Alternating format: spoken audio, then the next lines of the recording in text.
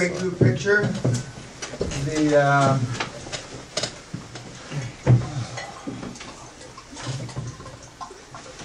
It's interesting, the toys and the gimmicks that the electronic stuff you guys have now. I want to tell you, talking about pictures. Somebody asked me about a portrait that's in one of the halls, and it's a vice field marshal, etc. When we were in, when Sally and I were in St. Petersburg a couple of months ago, we had a private tour, and we were getting a tour, and we were going through the museum. And there's a big picture, and he's going, "This is General so-and-so, this is Admiral so-and-so," and then he says that this is the guy that was the key to Napoleon being stopped at St. Petersburg during the Napoleonic War, or the war with Russia. And he says, and he's walking away, and he says his name is Field Marshal Hall. So I take it one step this way. Sally's maiden name is Hall. Then I come back and I said, what was this guy's name again? Field Marshal Hall, H-A-L-L. And I look at Sally and I said, Sally? And she says, and I've always said that Sally is as tough as an old British Army boot. But now I say she's as tough as an old Russian Army boot, because he was the savior, one of the principal saviors of St. Petersburg. And we were in, when Sally and I were in St. Petersburg a couple of months ago, we had a private tour, and we were getting a tour, and we were going through the museum. And there's a big picture, and he's going, "This is General so-and-so, this is Admiral so-and-so," and then he says that this is the guy that was the key to Napoleon being stopped at St. Petersburg during the Napoleonic War, or the war with Russia. And he says, and he's walking away, and he says his name is Field Marshal Hall. So I take it one step this way. Sally's maiden name is Hall. Then I come back and I said, what was this guy's name again? Field Marshal Hall, H-A-L-L. And I look at Sally and I said, Sally? And she says, and I've always said that Sally is as tough as an old British Army boot. But now I say she's as tough as an old Russian Army boot, because he was the savior, one of the principal saviors of St. Petersburg and the fight against Napoleon, a couple hundred years ago.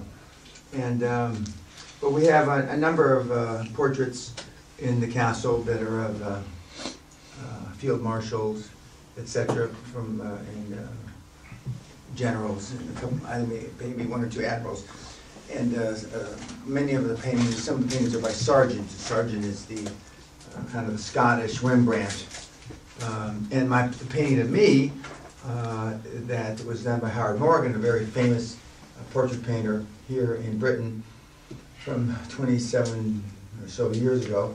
It won the international such and such a contest, and it toured around the world for a year and a half. He's the latter-day sergeant, supposedly, Howard Morgan. And it's the painting I talk about when you see yourself, you vision yourself, and I saw marshals, etc., from and generals, and a couple, maybe one or two admirals.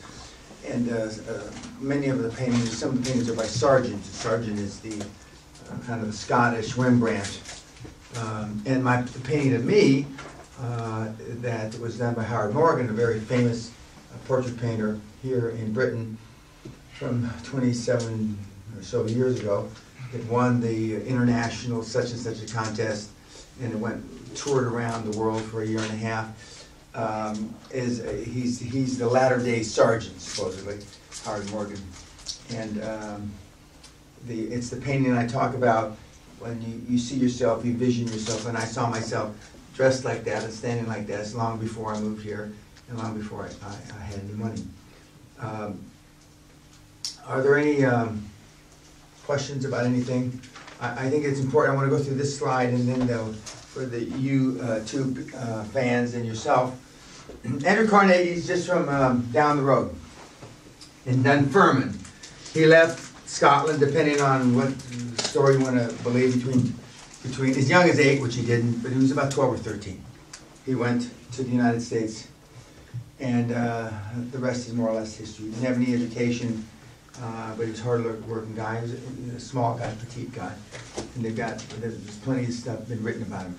But he wrote these, what he called the Rules for Super Success, more than 100 years ago. 100 years. Way before QLA, way before Napoleon Hill, wrote the success story that these questions revealing their own faults. Now, this is management by objectives. Because management by objectives, you ask the lowest rung in the company, the janitor, and you move up the objectives until it gets to the board level, and they morph and pivot. But he was saying this 100 years ago. Number 3, have one or more training for your job. I tell people, which makes people uncomfortable, when I've run big organizations, I always had at least 2 to 3 people that wanted my job. And one wanted it bad enough to cut my throat. Hopefully not literally, although maybe one of them might have, but metaphorically, in other words, they wanted my job. So I was not afraid of surrounding myself with strong people, which is just the antithesis. You hire people that are like you. You hire people that you like. Okay? And number 4, never make decisions for employees. Allow them to make their own and give them the responsibility and the authority to implement their own actions. The reason that your management styles may not work is because I tell Marcus, this is what we've got to do, but then I don't give him the authority to implement. And he uses that either on a subconscious or maybe even on a conscious level to not execute. As I told you before lunch, good managers, high-performance managers, you don't have to manage. I'll say it again. Good managers, high-performance managers, you don't have to manage. When I'm in a deal, they don't have to manage me, even when I was a junior. I've got a new CFO in the Philippines, a young guy. I mean, it's incredible. He's renegotiated stuff for the IRS equivalent. He's done this. He's reduced our property taxes. All this shite. He hasn't been there 6 months yet.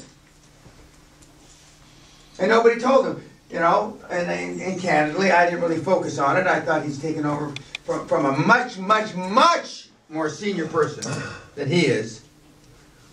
And he's making these changes. He's down there fighting with the equivalent of the inland revenue. And he's doing all this stuff. We don't really have to manage him. In fact, he told me personally, because I have weekly, we're going to get the management style later today. Mr. Peña, I really need more to do. And so we've given him other duties outside the auspices of being a CFO, a financial controller. When was the last time somebody came to you, I don't have enough to do, this isn't really a full-time job? Never. But the little guy, the little wee Scott, Andrew Carnegie, he was saying this more than 100 years ago. And number 1 on his list, financial mood must prevail. Now, there's different ways of presenting that in the 21st century. But the bottom line is, people want to know, how does it affect me? And that normally means, almost always means, how am I paid and what am I paid for? And as long as it's moral, ethical, honest, etc., I say anything goes. And when I say anything goes, I mean anything goes. And I like, because I believe in the Toyota way, I like people to operate under stress. I don't mind if Brian wants Rob's job. He'll push Rob, and if you can't push him up the ladder more, he pushes him off the ladder. And that's healthy. That's supply and demand. That's also Darwin, the survival of the fittest. And the heads of these big corporations that I continue to talk about and that are on my influencers wall are guys that are prime examples, bless you, that are prime examples of survival of the fittest. Is this one of the t-shirts? Yeah. Okay. I was given by the guys, the lads, and we had a group picture. It says, what the fuck, what would Dan do? Okay, and then we took a picture, and then the other side of it says, just fucking do it. And then my copy is signed by everybody, and I'm very grateful and thankful of that. And as I said on the podcast for Biohack Conference from Dave Asprey, when he went through the question, you know, in all your years of experience and all the blah, blah, blah, blah, what would you, the 3 things that you would tell the 20-something Dan, you know, stop, only one thing, just fucking do it. And then the thing that I brought up that is not normally asked, but now it's a new question, new answer that I add, is what I should be additionally asked is, what's the best advice that you never took when you were a 20-something guy? And that's easy, that's a no-brainer. Focus on the few, not the many, Dan. You can't be all things to all people, you can't do everything. Well, I thought I was fucking Superman. I didn't think, I knew I was Superman. And so I didn't pay attention to that. I only understand that now, since I'm probably in my early 40s, maybe late 30s, early 40s, is that, you know, focus on the few, not the many. And that's the road to success. Okay, thanks.